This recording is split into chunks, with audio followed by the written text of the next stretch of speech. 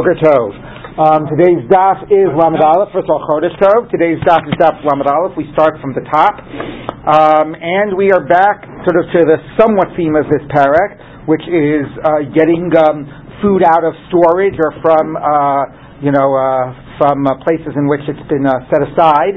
So there's obviously a very dominant muktzah theme again to this parak. Somewhat like the first one. 31, Lamed Aleph. Mevim eitzim min hasadeh. You can bring wood that is from the field, mina mechunas. So if you have gathered piles of wood in the field, and obviously that you're planning on bringing back to your house and using for firewood, then you can do it, because then it's not muktzah, it's been piled up, and obviously you're planning on using it for firewood or for some similar type of a use. Umina karfaf. And from the yard, a karfaf is not something that's like way out in the field. As we'll see, it's closer to the city. It's surrounded by a fence. So so that's what a karfaf is. It's something that's more considered to be like a type of not just where you go to harvest your grain, but a yard makes it sound like your front yard. I'm trying to think of a good analogy. It's more sort of like, yes. Didn't we see this in Shabbat? Well, we definitely had karfaf. Karfaf was a big thing about hukaf lidira, not hukaf lidira. So it's some type of fenced-in area that is more, regularly used and therefore more accessible.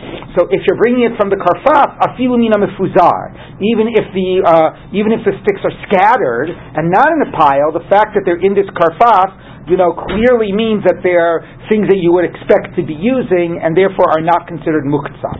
Ezu karfaf, what is considered a karfaf? Kol shesamuch li'ir, diva Reb Yehuda, anything near the city. So it sounds like that's the only difference, near the city as opposed to far away. How near is not exactly clear. That's what Reb Yehuda says. Reb Yossi Omer, no, there's another distinguishing factor of a karfaf. Kol shenichnasin lo bepotachat, anything that you go into with like a key, like a lock and a key, it's fenced in, and then that makes it considered, obviously the more something is fenced in, the more it's sort of like, your home, and I mean maybe that's a little bit taken to an extreme, but something more under your control and in this immediate sense of use, and therefore if it has that aspect that it's fenced in and it's locked, even inside the Tchum Shabbat, now it doesn't mean in a way what it means is even at the edge of the Tchum of Shabbat. The Tchum of Shabbat is relevant for Yontiv as well, and even if it's at the very end of 2,000 Amot, so it's not close to the city, it's as far away as possible as you could get to it on Yontiv. Nevertheless, if it is a karfaf that is fenced in, then the stuff in there is not considered muktzah. The stuff in there is considered presumably that it is, you would assume that you would want to have ready access to it and use to it, and therefore it is not muktzah. So the whole debate here is, when are the sticks muktzah or not, based on are they scattered or piled up, and where are they located in a field or in this karfaf, and what's important about the karfaf, the proximity or the fact that it's fenced in. Now, it's very important to note one issue that Tosfos raises, which is, I don't get why the only issue here is muktzah. If you have sticks that are scattered and you're gathering them up in a pile, isn't that a malacha? That's right. So let's take a look at Torah. Right, exactly. According to some, that is one of the few malachas in the Torah, Makosher Sheitzim. If that's what that's certainly a reasonable explanation of what the Makosher Sheitzim was. Exactly, and it's Eitzim. Yeah. So let's take a look at Tosfos. That's the question. It might be the person who gathered up sticks. So, mina karfa fafil mina mefuzar. Haman says Tosfos, this is making, putting stuff in a pile, gathering food in a pile. Do av malacha, which is an av, it's a doraisa. So yesh lomer delo shayich imur el b'makom shegedelim sham. Imur is the fruit fall off of a tree, or you harvest your wheat, and it's lying in the field after it's been cut, and then you're going to gather it up into bundles. Right. So imur is part of the process of taking stuff from where it grows, and and bringing it in and processing it.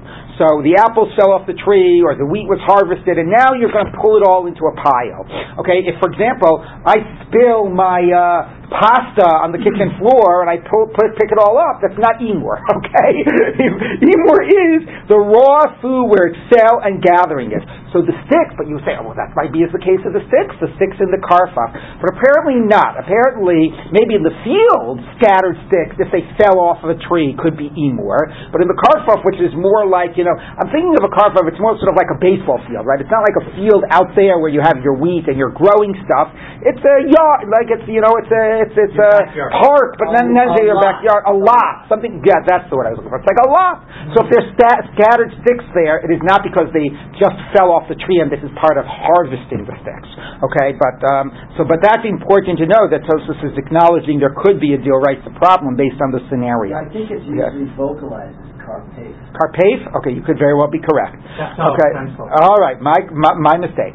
Let's take a look at the Gemara. Amar Rav Yehuda Amar Shmuel. Ein mevim eitzim ela mechunasim shebekarpef.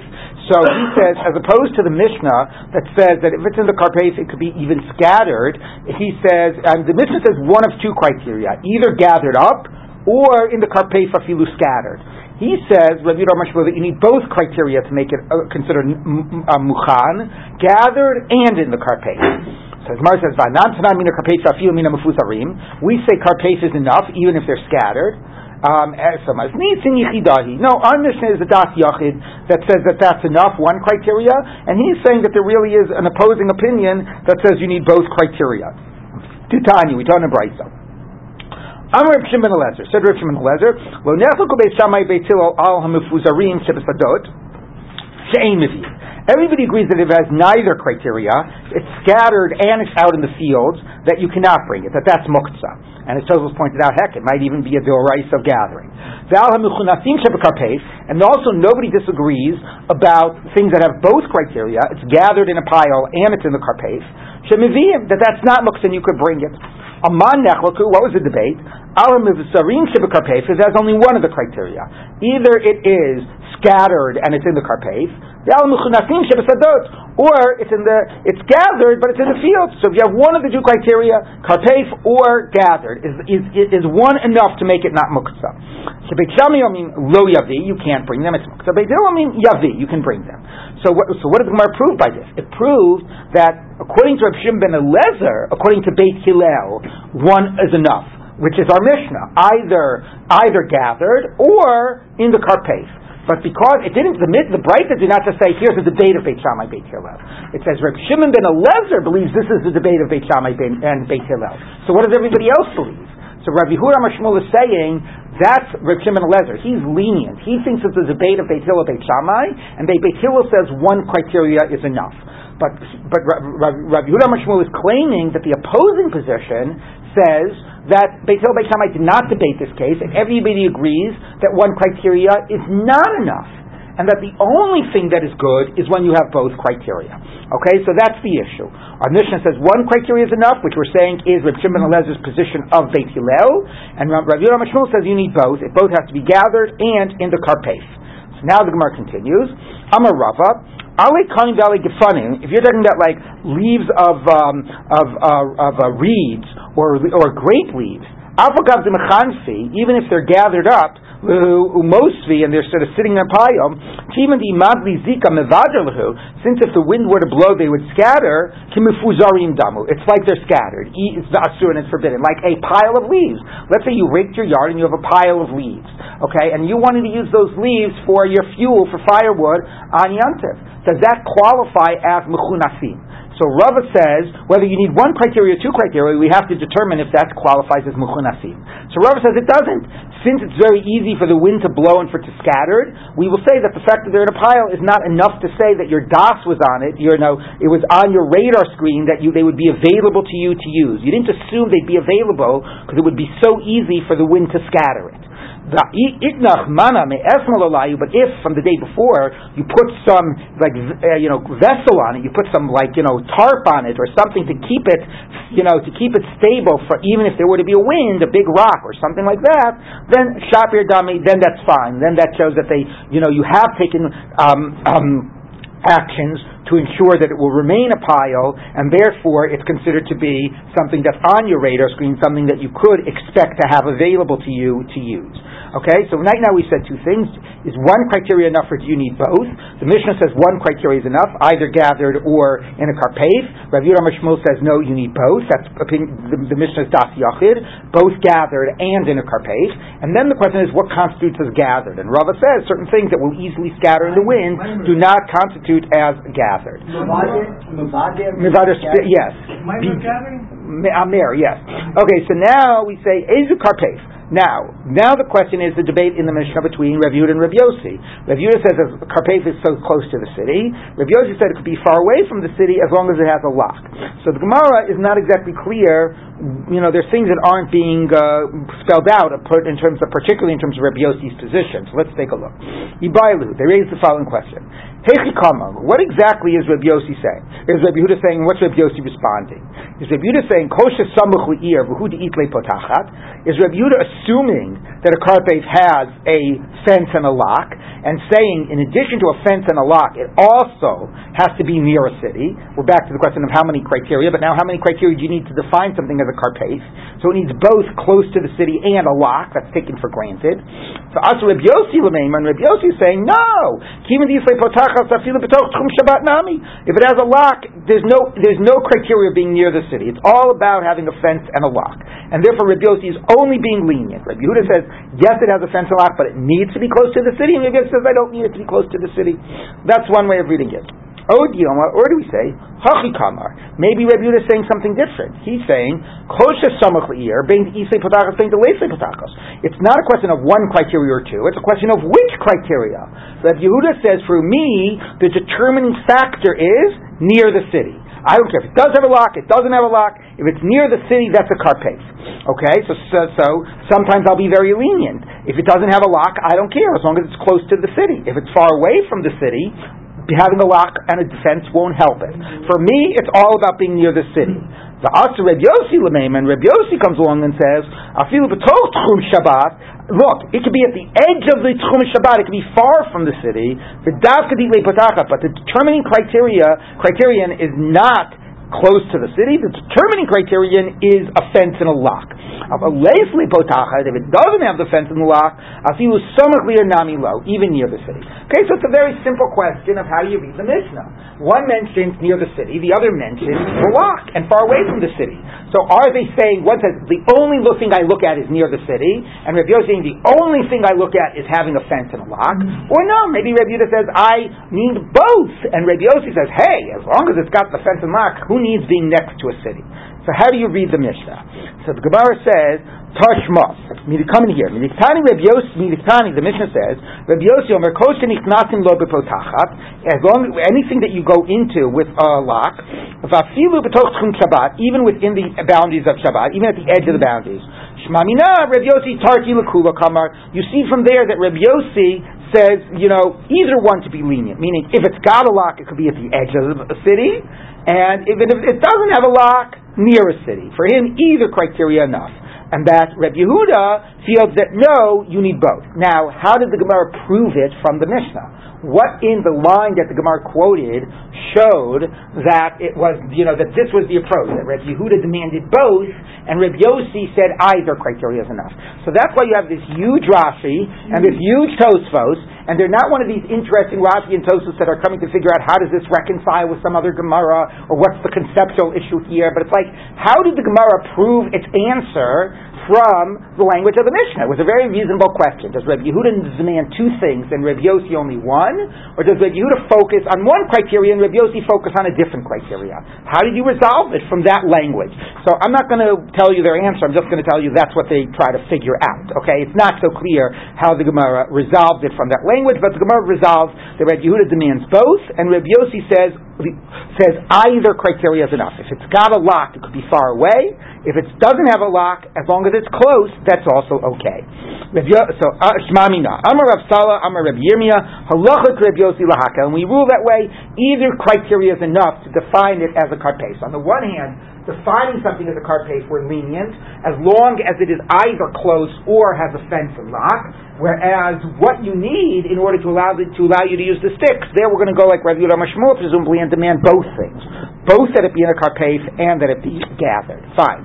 All of this is just another example of muktzah and a question about when is something considered to be out of my mind and when is it considered to be accessible. I will say the interesting thing in which this is different is that until now, muktzah has mostly been things that you're like thinking about, but you have set aside, right? Or something brand new, like the egg that's born. But other examples that we've had of muktzah are like, the stuff that you've put up on the roof to dry out, or you've put away in storage and you're not planning on going into your storehouse, so you're like locked it up. This is muktzah because it's the opposite. It hasn't got on your radar screen yet. Scattered sticks out in the field are not sufficiently in your radar screen, okay? And therefore it has to be something that, so the problem is that, and these are like natural things. It's not like vessels. Vessels are made for human use. They're like automatically seen as things that are supposed to be used by people. Whereas things that are part of the natural world, sticks and rocks and stones that are not on your radar screen, those are like naturally muktzah. They have to be brought onto your radar screen and something that you could potentially use. So, you would think that gathering them is enough. Personally, I would think that, like the Mishnah, not like Rav Yehuda Shmuel, because once you're gathering them, what's the purpose of gathering if not to use? But again, the assumption would be that even if they're gathered, if they remain out in the field, they're yet to be brought in enough under sort of human control, to be considered the type of thing that can be considered acceptable to you. But here the problem is it starts on the outside and it's bringing it into your scope, as opposed to a lot of other examples of muktzah, which are things that are naturally within your scope, food and vessels, but you have somehow done something to push it out. Okay, so that is certainly worth noticing the difference here.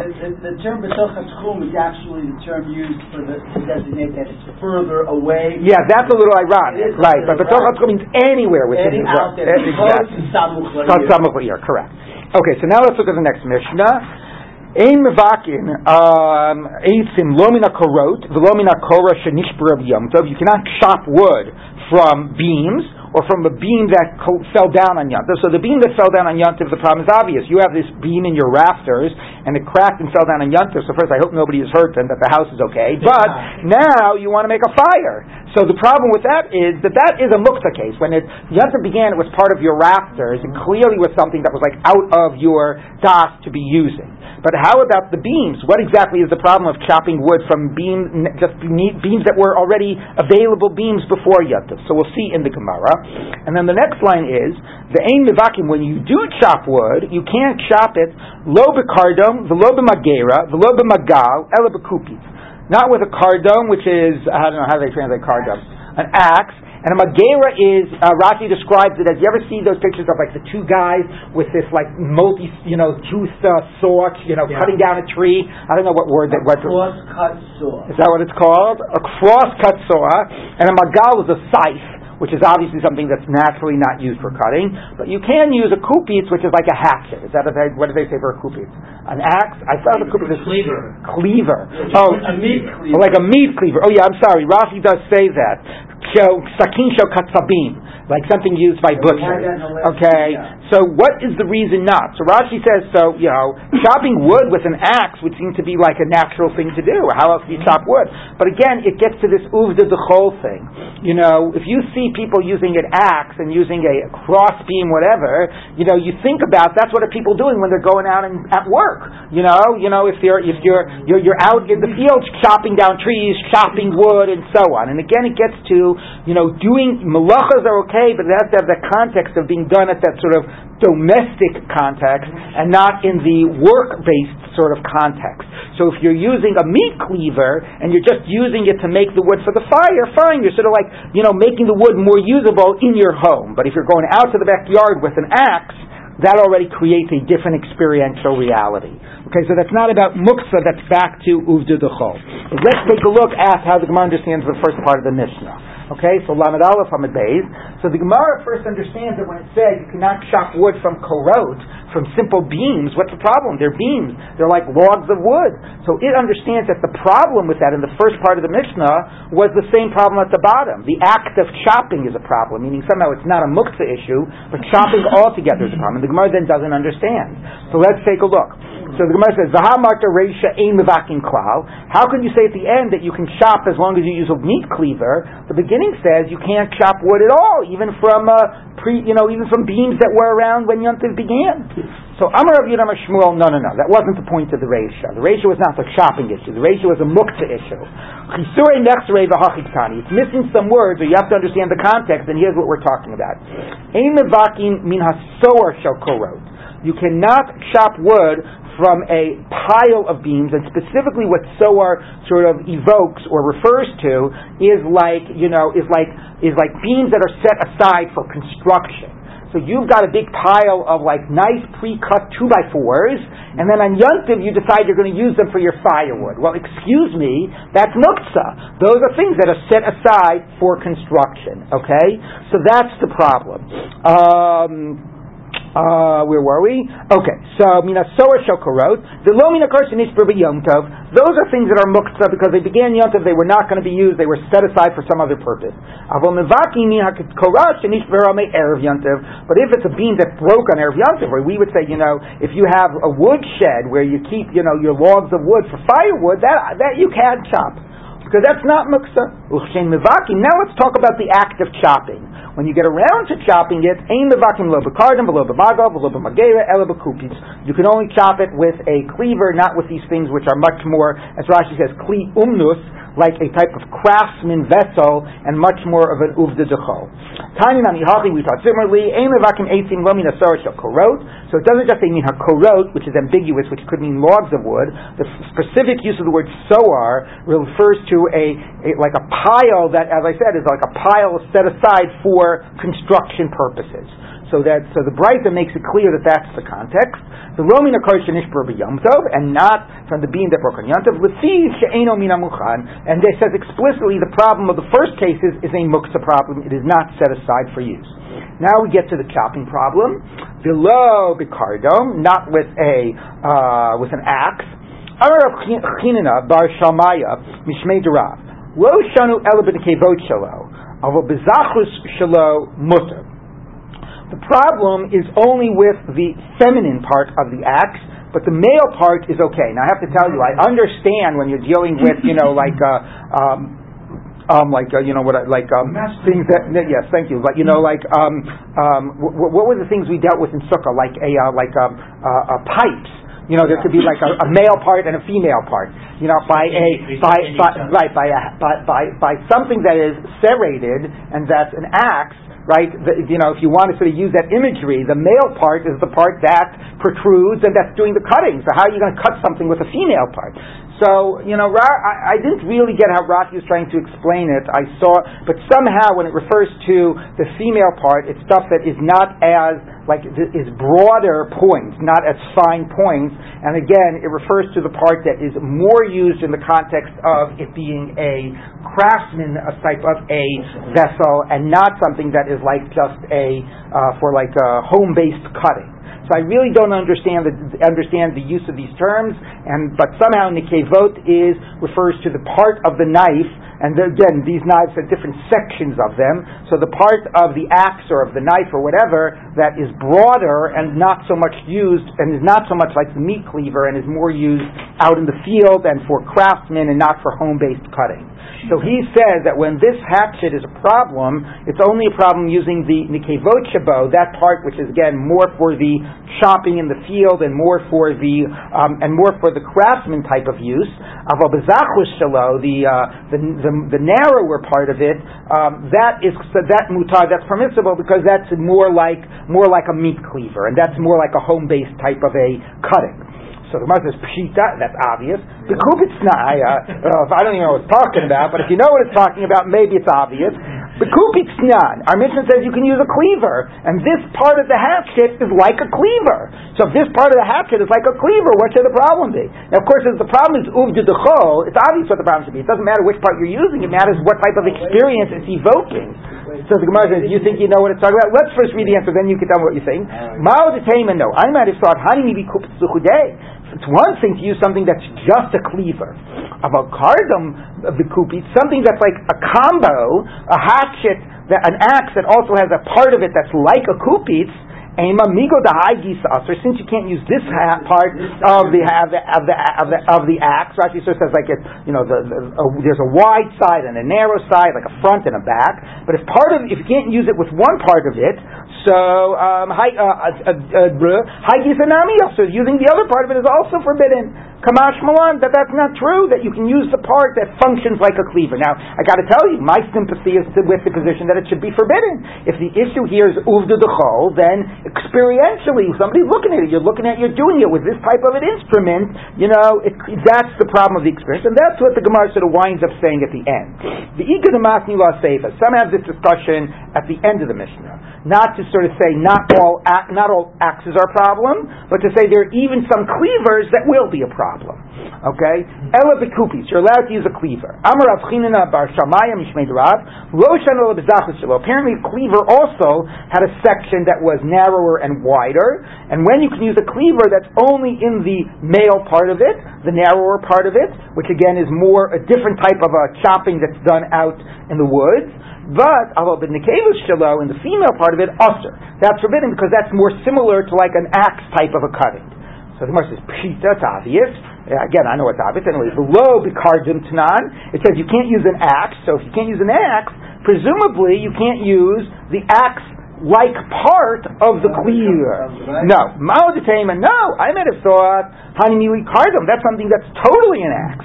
About kupitz bikardim, something that's a cleaver and an axe, Emo migo the haigisa shari. Maybe I should say, if you're going to let me use one part of the cleaver, haigisa nami shari, you should let me use the other part of the cleaver. Kamash malan, that you don't use the part of the cleaver that functions like an axe. So this approach is more machmir, says an axe is out completely, which makes sense if it's the whole concern, and even a cleaver, you can only use it in the cleaver-like function as of it, and not the axe-like function of it. I have a theory. You have a theory what's going on here. Yes. I think it looks like this. This is a meat cleaver, right? Meat cleaver. I'm not good. You're a much better drawer than I. This is a meat cleaver, right? Yep. Okay. Got the right. That's smooth. Yep. So this is a thing that's got two sides to it. So you see the male is you think it's serrated and non-serrated. That's correct. So you think you basically think zachar means serrated and nekevus means like a sharp single point non-serrated. Well, it certainly is true that the difference between an axe and a home-based knife could very well be, an axe clearly is non-serrated and a home-based knife is. But so maybe if they had an implement that looked like that would right, that could be. Yeah, okay. The picture that Steinsaltz has of what he says is a Roman dolabra. Okay. Does not seem to fit this discussion at all. All right. Anyway, I think we get the idea. Let's go on now to the next Mishnah. Okay, bias. You see these sugyas, other than knowing what they're talking about in terms of realia, are have been much more straightforward than some of the earlier sugyas. Okay, bias shumali peirot. You have a house that is filled with fruit. Now, again, a house filled with fruit, you think about my living room, I got it filled with apples, but presumably, basically think about it as you've got a storage facility. You've got a shed, and it's filled with fruit, and fruit could mean apples, but fruit could also mean wheat, okay? Whatever it is. Anyway, you've got your storage shed that's filled with fruit. So this, by the way, makes us think about the discussion before about matchilin ba'otzar tchila, right? Can you break into to start using, food that's been stored away, or until you began using it before Yantav, maybe it's muktzah, it's put away into storage. But let's take a look what the issue here is. Here the issue is not going to be the use of the fruit itself. Presumably this doesn't have a status of otsar, or it assumes that you begin using an otsar. So the issue is not the fruit itself, the issue is getting to the fruit. Okay? So it was filled with it, but the house was locked, is the idea, before Yantav began, and there was no access to the fruit. The nifchas. And then it sort of breached. Something broke in the wall, and now you have access to the fruit. You can get fruit from, you can go into it from where there's a breach in the wall. Reb Meir Omer, the big chiddush of this mission is Reb Meir, who says you can break into the house, break the wall, and get the fruit. Now, Rashi says, why, before we get to Reb Meir, which will be the focus of the Gemara, why is it not muktzah? If it wasn't accessible, forget the idea of otsar, if it wasn't accessible because it was blocked off in a house, right, why is it that it is, why is it not muktzah? So Rashi says, because the only obstacle to getting at it was breaking the wall, and as we'll see in the Gemara, breaking the wall might have only been a rabbinic issue, and that's not enough to make it muktzah. Tosfos is not happy with that. Tosfos says, who cares, besides textual evidence, who cares if it's off limits because of a biblical issue or a rabbinic issue? It was something that was out of your reach. So if it's out of your reach, even if breaking a wall is only rabbinic, it should be muktzah. So Tosfos says we must assume that our Mishnah is like Rabbi Shimon, who basically doesn't hold of muktzah, or who holds of a much smaller category of muktzah. Okay, but the first part of the Mishnah is it's not muktzah. Why not? Rashi comes up with this new idea because it's only a rabbinic restriction is the only obstacle, and that's not enough to make it muktzah if it becomes accessible. And Tosfos just says it's a position that doesn't hold of muktzah. But the focus of the Gemara is going to be the last line of are you allowed to break into the house to get to the food? So let's take a look at the Gemara. By the way, this is somewhat similar to the question of destroying packages on Shabbat. Okay, but destroying packages on Shabbat to get to the food is an easier issue because destroying a package is hard to categorize what malacha it is. The issue comes up if I open the package in a way that makes it a functional vessel, like is opening the bottle cap, does that make it now a functional kli, or does opening like the old-fashioned milk cartons make it a kli? But to completely destroy it, like to tear open a bag of potato chips, like basically nobody feels that that's a problem. But when you're dealing with a structure, then destroying it is a problem of soter. So it's the one way it's similar to an issue of Shabbat, but on the other way, this particular example, is a more serious one, and we'll have to see how it gets discussed. Did you have a question, though? I'm bothered by we're translating this Mishnah as if it's saying the niftach, like it was breached, but it's nifchat, and it must mean the same, but the language I find striking, right? Yeah. I mean, it is true. Or it's been diminished. Right? Like something fell. Like I understand it means that something like fell off of it, and now there's an opening. Well, niftach means like the door is open. Nifchat means like the wall fell down. Right, but it's not like a pierce. It's not like a priest. Yeah, I don't know exactly. I understand like something like the wall fell down, like a wall collapsed or something. All right, but it's a good point. So let's take a look at the Gemara. So the Gemara wants to understand how can you break into this? Again, it's not like a bag of potato chips. Amai, why does Rebbe Meir let you break into it? V'hakas saser ola, you're destroying you're destroying a structure, an edifice. Oel here means not so much the roof, but like an edifice, and therefore it's soter because we're not, that's a malacha. So Amar Nuchni bar Adam or Shmuel, the Azira de Livni. We're talking here about, literally means the air of bricks, but what it means is you have stacked bricks, but they are not being held together by mortar, and therefore to take them apart is not really soter because there's nothing that is like permanently keeping it around, which could explain why it was nifchat also. Maybe it collapsed because it doesn't have any mortar. So therefore, it's not really destroying. Now that's fascinating because even if there's no mortar, who was it? I remember we were learning when we were discussing this, I think in Erevin or something, somebody told me about, it came up in the Gemara, and I think it was Dov Weinstock, somebody mentioned, how they have these like stone fences or walls in Europe and in England that were made with absolutely no mortar. But it was like, but there was this real skill of how to fit the stones, and the stuff has lasted like hundreds and hundreds of years. Well. Right. So, so you can make something that is pretty darn stable without mortar. Now, maybe it's different. Stones are irregularly shaped, and if you know how to use them, if you want to use just simple bricks, which are very regularly shaped, and there's no mortar, it's not going to be as stable. But nevertheless, you would think at least rabbinically this has to be some type of soter, even if not biblically. So let's see where the Gemara goes with it. So the Gemara says, "V'hama Rav Nachman, doesn't Rav Nachman say, Hani livni diyosim mi banina, if there are bricks that are left over from a construction site, okay, so now we're back to the muktzah case. Remember we had before the beams on a construction site? Now we have leftover bricks. The difference are that the beams were not yet used. The bricks are left over. So you have a pile of leftover bricks at a construction site. Shari l'tiltuluni b'Shabbos, you can move them on Shabbos, they're not muktzah. Why? So on the one hand, they're no longer going to be used for construction. So it's not like they're muktzah from that perspective. Okay, but what reasonable use do you have for them that would make them not muktzah? Because you can lie down on them. So therefore, they're left over, so they're not muktzah because they're not designated anymore for construction, or they're not muktzah for that reason, and they're also not muktzah because they're not usable, because if you've got bricks lying around, you'll use them to sit on, right? That happens sometimes, especially people in Manhattan, right? They go out, they have lunch, they sit on, on steps or whatever, you have a nice rock, you sit on a rock, and presumably that would be a natural use, and therefore they're not muktzah. Now, why is that? So far it's not clear what the question is, so here's the next part of the statement. Sharginahu, if however you piled them up and put them all back in a pile, in like a nice stacked pile, Tadai aktsinu, then you made them muktzah again, because you stack them all up very nice. It means now you're setting them aside to be used in another construction purpose. They're not just there for sitting on and using. So what's the question? So the question is, it's funny. The Gemara says, we're talking about a house that's made with brick that has no plaster, and therefore you can break into it. So my response would be, isn't that at least a derabanan of soteh? The Gemara's question is, but wait, it's still muktzah, because we have this teaching that if you stack up bricks, you make them, even leftover bricks, you've made them muktzah. You stacked them up before Yontif, right.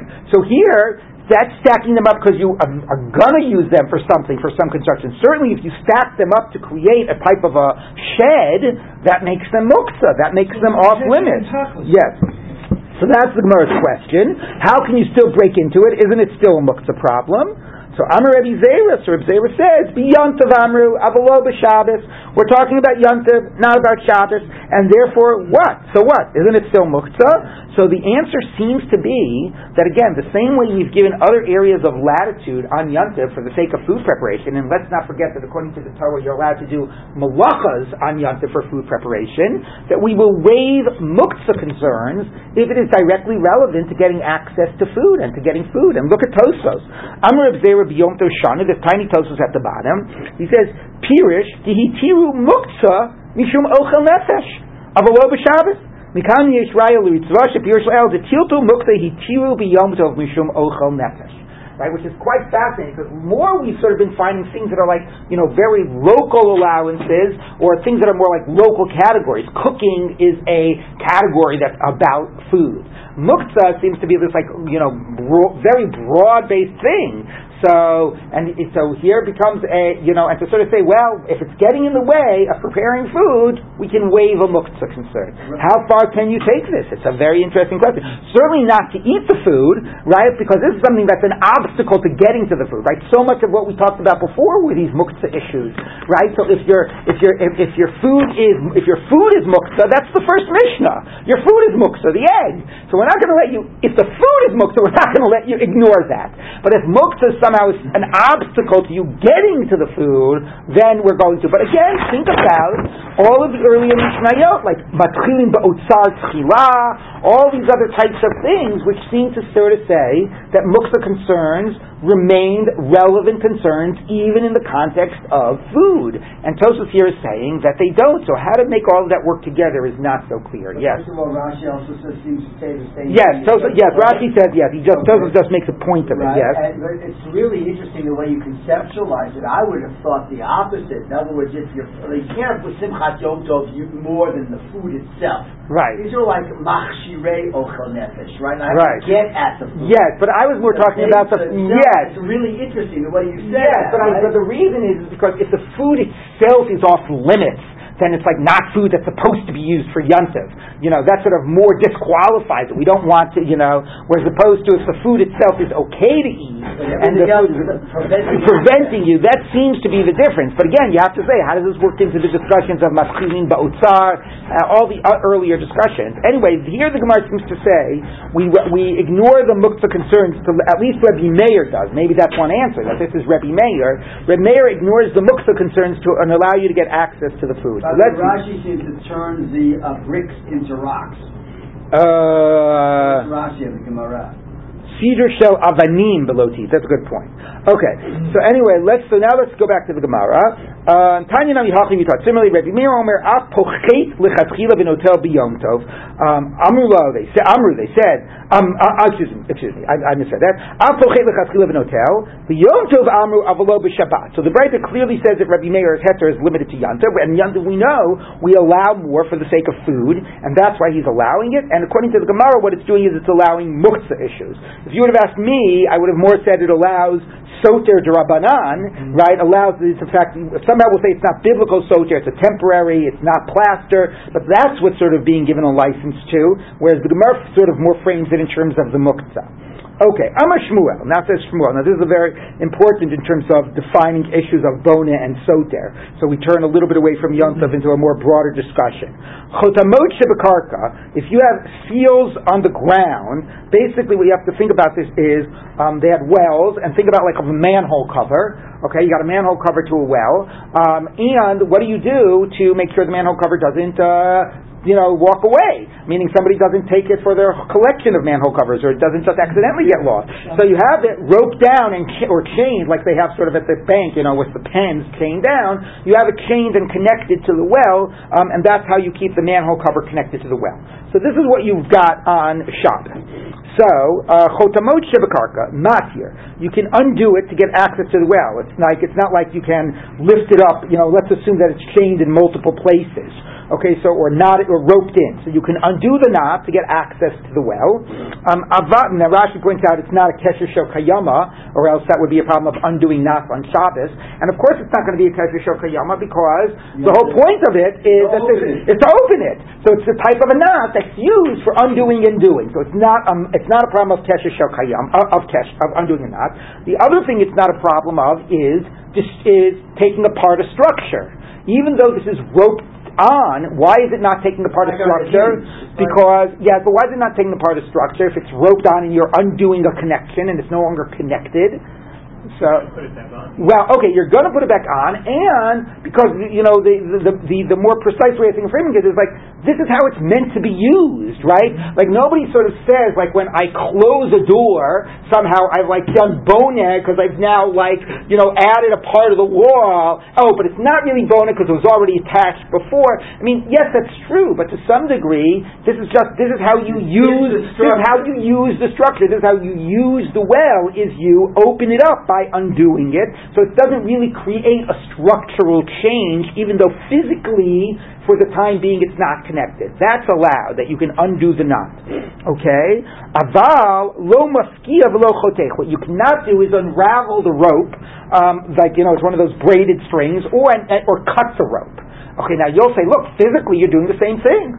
Physically you're detaching the cover from the well.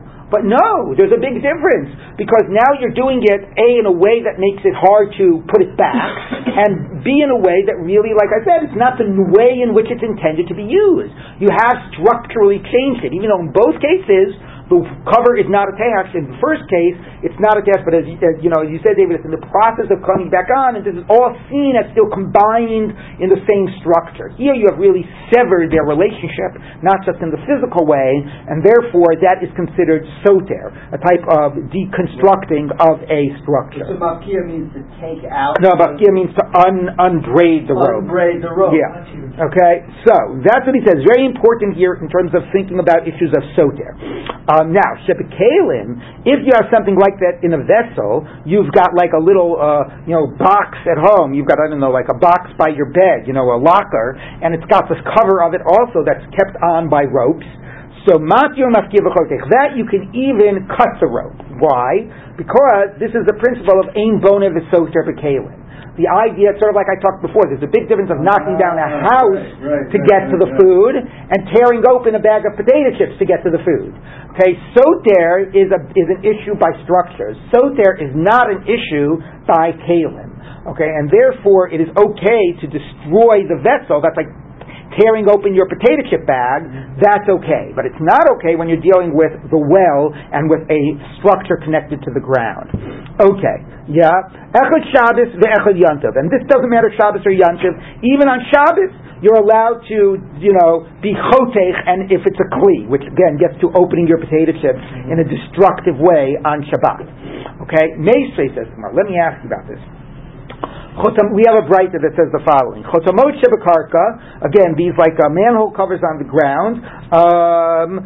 B'Shabbos matir, on Shabbos you can undo the knot. Aval, again, it's not a permanent knot. Aval lo mafkia v'lo chotech, but you can't cut the rope. So far, so good. B'Yom Tov matir mafkia v'chotech, but on Yom Tov you can even cut the rope. Okay, now how could that be? This is a structure connected to the ground. How are we letting you cut the rope and change it and structurally destroy it or, deconstruct it on Yantiv? So the Gemara says, Haman Rebbe Meir he. This is Rebbe Meir. The notel that you can break into the house and to get the food. So therefore you can do soter to get the food. And here too you can do soter to get the water in the well. And the rabbis argue on it. I say like the rabbis that don't let you do soter. Now of course the problem is that we've explained Rebbe Meir that he wasn't real soter. That it was a case of not, unplastered stacked bricks. So therefore, how here are we going to, now that we say that you could really do what seems to be a permanent soter, or soter of a permanent structure, we're going to now have to re-understand Rebbe Meir. Okay, but that's what he is saying. So now the Gemara says, Umi pligi rabbanan alei b'chotamot shebekarka. Do the rabbis really disagree with him? The Hatanya, in this case of manhole covers, we taught in the Brisa, modim chachamim l'Rebbe Meir b'chotamot shebekarka. The rabbis agree to Rebbe Meir in the seals on the ground. Shebeshabbos matir aval lo maftia v'lo chotech. That on Shabbos you can undo the knot, like we said. That's okay. That's its normal use, but you can't cut the rope. B'yom tov matir maftia v'chotech. The rabbis will say it's one thing breaking into the structure, but cutting the cover, that you're allowed to do on Yom Tov. So now we got two questions. Number one is, why is cutting the cover off different than breaking down the wall? And number two is, why is this allowed on Yom Tov? Whatever happened to soter? So we don't have an answer to that yet, but we've got a brayta that says cutting the cover is okay. So how can we say that cutting the cover is not good even on Yom Tov? So it says, top of Lamed Bet Amar Aleph, Hu Da'amar Ki Aitana. He says like the following Tana. The Tanya we taught in Brisa, Chotamot Shebekarka. Again, these covers on the ground, on the wells. Matir, you can undo the knot. Avalo Maftir Avalo Chotech. You cannot cut the rope. Echad Shabbos, Echad Yantav. Whether Shabbos or Yantav, either way. So we do have a brayta that says that Yantav is the same, and you cannot cut the rope on Yantav the same way you can't do it on Shabbat. Now, if it's a vessel, now this is going to be more machmir, though not in the vessel case as well, not just more machmir on the manhole cover on Yantav. If it's a vessel, then on Shabbos you can undo the knot, but you can't cut it. Yom Tov matir mafkir v'chotech, and on Yantav you can even cut the rope. So now the Gemara is going to say that brayta doesn't all work like you. The first part of the brayta works like you. It says that when it comes to the manhole cover, that you can't do even on Yontiv. But Elaseifa Kasha, the end of the brayta doesn't work like you, because the end of the brayta says that when it comes to a vessel, you said vessel's fine, destroy the vessel, cut it, I don't care, Shabbos Yontiv doesn't matter. Open up the bag of potato chips. But this brayta says that when it comes to, even in the vessel case, on Shabbat, you're not allowed to cut the rope. So the end of the brayta doesn't work like you. So the Gemara says no. Hamani Reb Nechemia. The end of the brayta is Reb Nechemia, and it has nothing to do with the problem of soter. It's a Reb Nechemia that is a completely different issue, which is why he doesn't want you to cut the rope on Shabbat. What's his different issue? So the Amar, Kol HaKelim Ein Nitlim Ela Derech Tashmishan. So Reb Nechemia is an extreme position in the world of Muktzah. And what Nechemia says is, even a normal vessel, like your knife in the kitchen, which you would say is absolutely not muktzah, he says even your knife in the kitchen is only allowed to use for what a kitchen knife is usually used for. And you cannot use your kitchen knife to cut the rope on your vessel. You can't use your kitchen knife to scratch an itch. You can't use your kitchen knife to pick your teeth. The only thing you do with a kitchen knife is what it is normally used for. It's for cutting food, that is being served or whatever. So therefore, he says, look, in principle, you're destroying a vessel like tearing open the bag of potato chips. That's allowed to get to food. That's allowed on Shabbat. Why? And that's what I said. Why does this brayta say that you can't cut the rope on Shabbat? Because that's Reb Nechemia, who, it's not about the destruction part, it's about using a knife to cut a rope, and the knife is not supposed to be used for cutting ropes. Knives are supposed to be used for the kitchen knife. Now, maybe you have a knife that's used for cutting ropes, but that might be muktzah. Okay? But the knives that aren't muktzah aren't set aside for cutting ropes. Okay? He says, Mar says, 1 minute. If it's Reb Nechemia, might your Shabbat? So that issue of not using your knife for some different purpose is not simply limited to Shabbat. Afil Yontiv Nami. He presumably has a problem even about what you use your vessels for on Yontiv. So Gemara says, and if you say maybe Reb Nechemia would distinguish, maybe he'd be more strict on Shabbat about using vessels only for their intended use. Maybe on Yom Tov he'd be more lenient. Does he really make a distinction? One brisa teaches, now this is clearly Yontiv, because it talks about using fuel for a fire. So what type of things can you use for a fire? What is muktzah and what's not muktzah? So according to one brayta, it's a very interesting thing. You can take a nice whole vessel, you can take, a chair, thank you, and throw it in the fire. But if your chair broke on Yontiv, you can't throw it in the fire. Why not? That's the more natural thing, because it broke on Yontiv. So since it broke on Yontiv, then it became muktzah once it broke. Even though we say, why it become muktzah? Why didn't it turn into firewood? But nevertheless, the chair isn't muktzah. So if you have something not muktzah, use it for firewood. But broken chair, if it broke on Yontiv, is muktzah. Don't use it for firewood. So that's a position that holds of muktzah and distinguishes between the chair and the broken chair. The Tanya Idach, we taught another brisa. Masikin bein b'kelim bein b'shivei kelim. You can even use the broken chair. Okay, why is that? So that is the position, is presumably the position of Rabbi Shimon. That doesn't hold of muktzah. So even if it broke on Yontiv, it's not muktzah. It's not nolad. It's not a problem. Fine. The Tanya Idach, and then we have a third brisa that says ein masikin lo b'kelim v'lo b'shivei kelim. Not only can you not use the broken chair because it's nolad and muktzah, you can't even use the chair. Now, why can't you use the chair? Umishani, and we answered lo kasha. Ha Reb Yehuda. The first position is Reb Yehuda, who holds of muktzah and distinguishes between the chair and the broken chair. Ha Rabbi Shimon. The second one that lets you use both is Rabbi Shimon. He can even use a broken chair. He doesn't hold of muktzah. Ha Reb Nechemia. The third one doesn't let you use the chair. Is Reb Nechemia. Now, chairs aren't firewood, but now we have a problem. This is Yontiv, because we're talking about firewood. So you see, Reb Nechemia has his issue even by Yontiv. So how come you think that the brayta that says don't cut the rope, that the first it's based on Reb Nechemia, isn't? But then why does it allow it on Yontiv? So the Gemara says, "Trey tonight, I'll leave it to Reb Nechemia." Fine, there will be a debate whether Reb Nechemia would say his position about not using a vessel for an unintended use. Would he say it on Yontiv as well? One approach is he would, one approach is he would not. I want to tell you though that we are still left with a big unanswered question, which is, we started by asking, isn't it soter?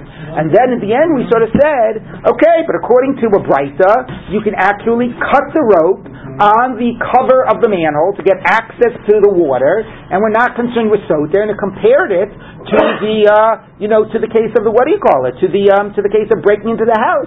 And so why is that allowed? Why isn't that a malachi deoraita? Now, there could be answers. Maybe you could say, the real deoraita is only soter not live note. The real deoraita is when you knock down a building because you're going to rebuild something in its place.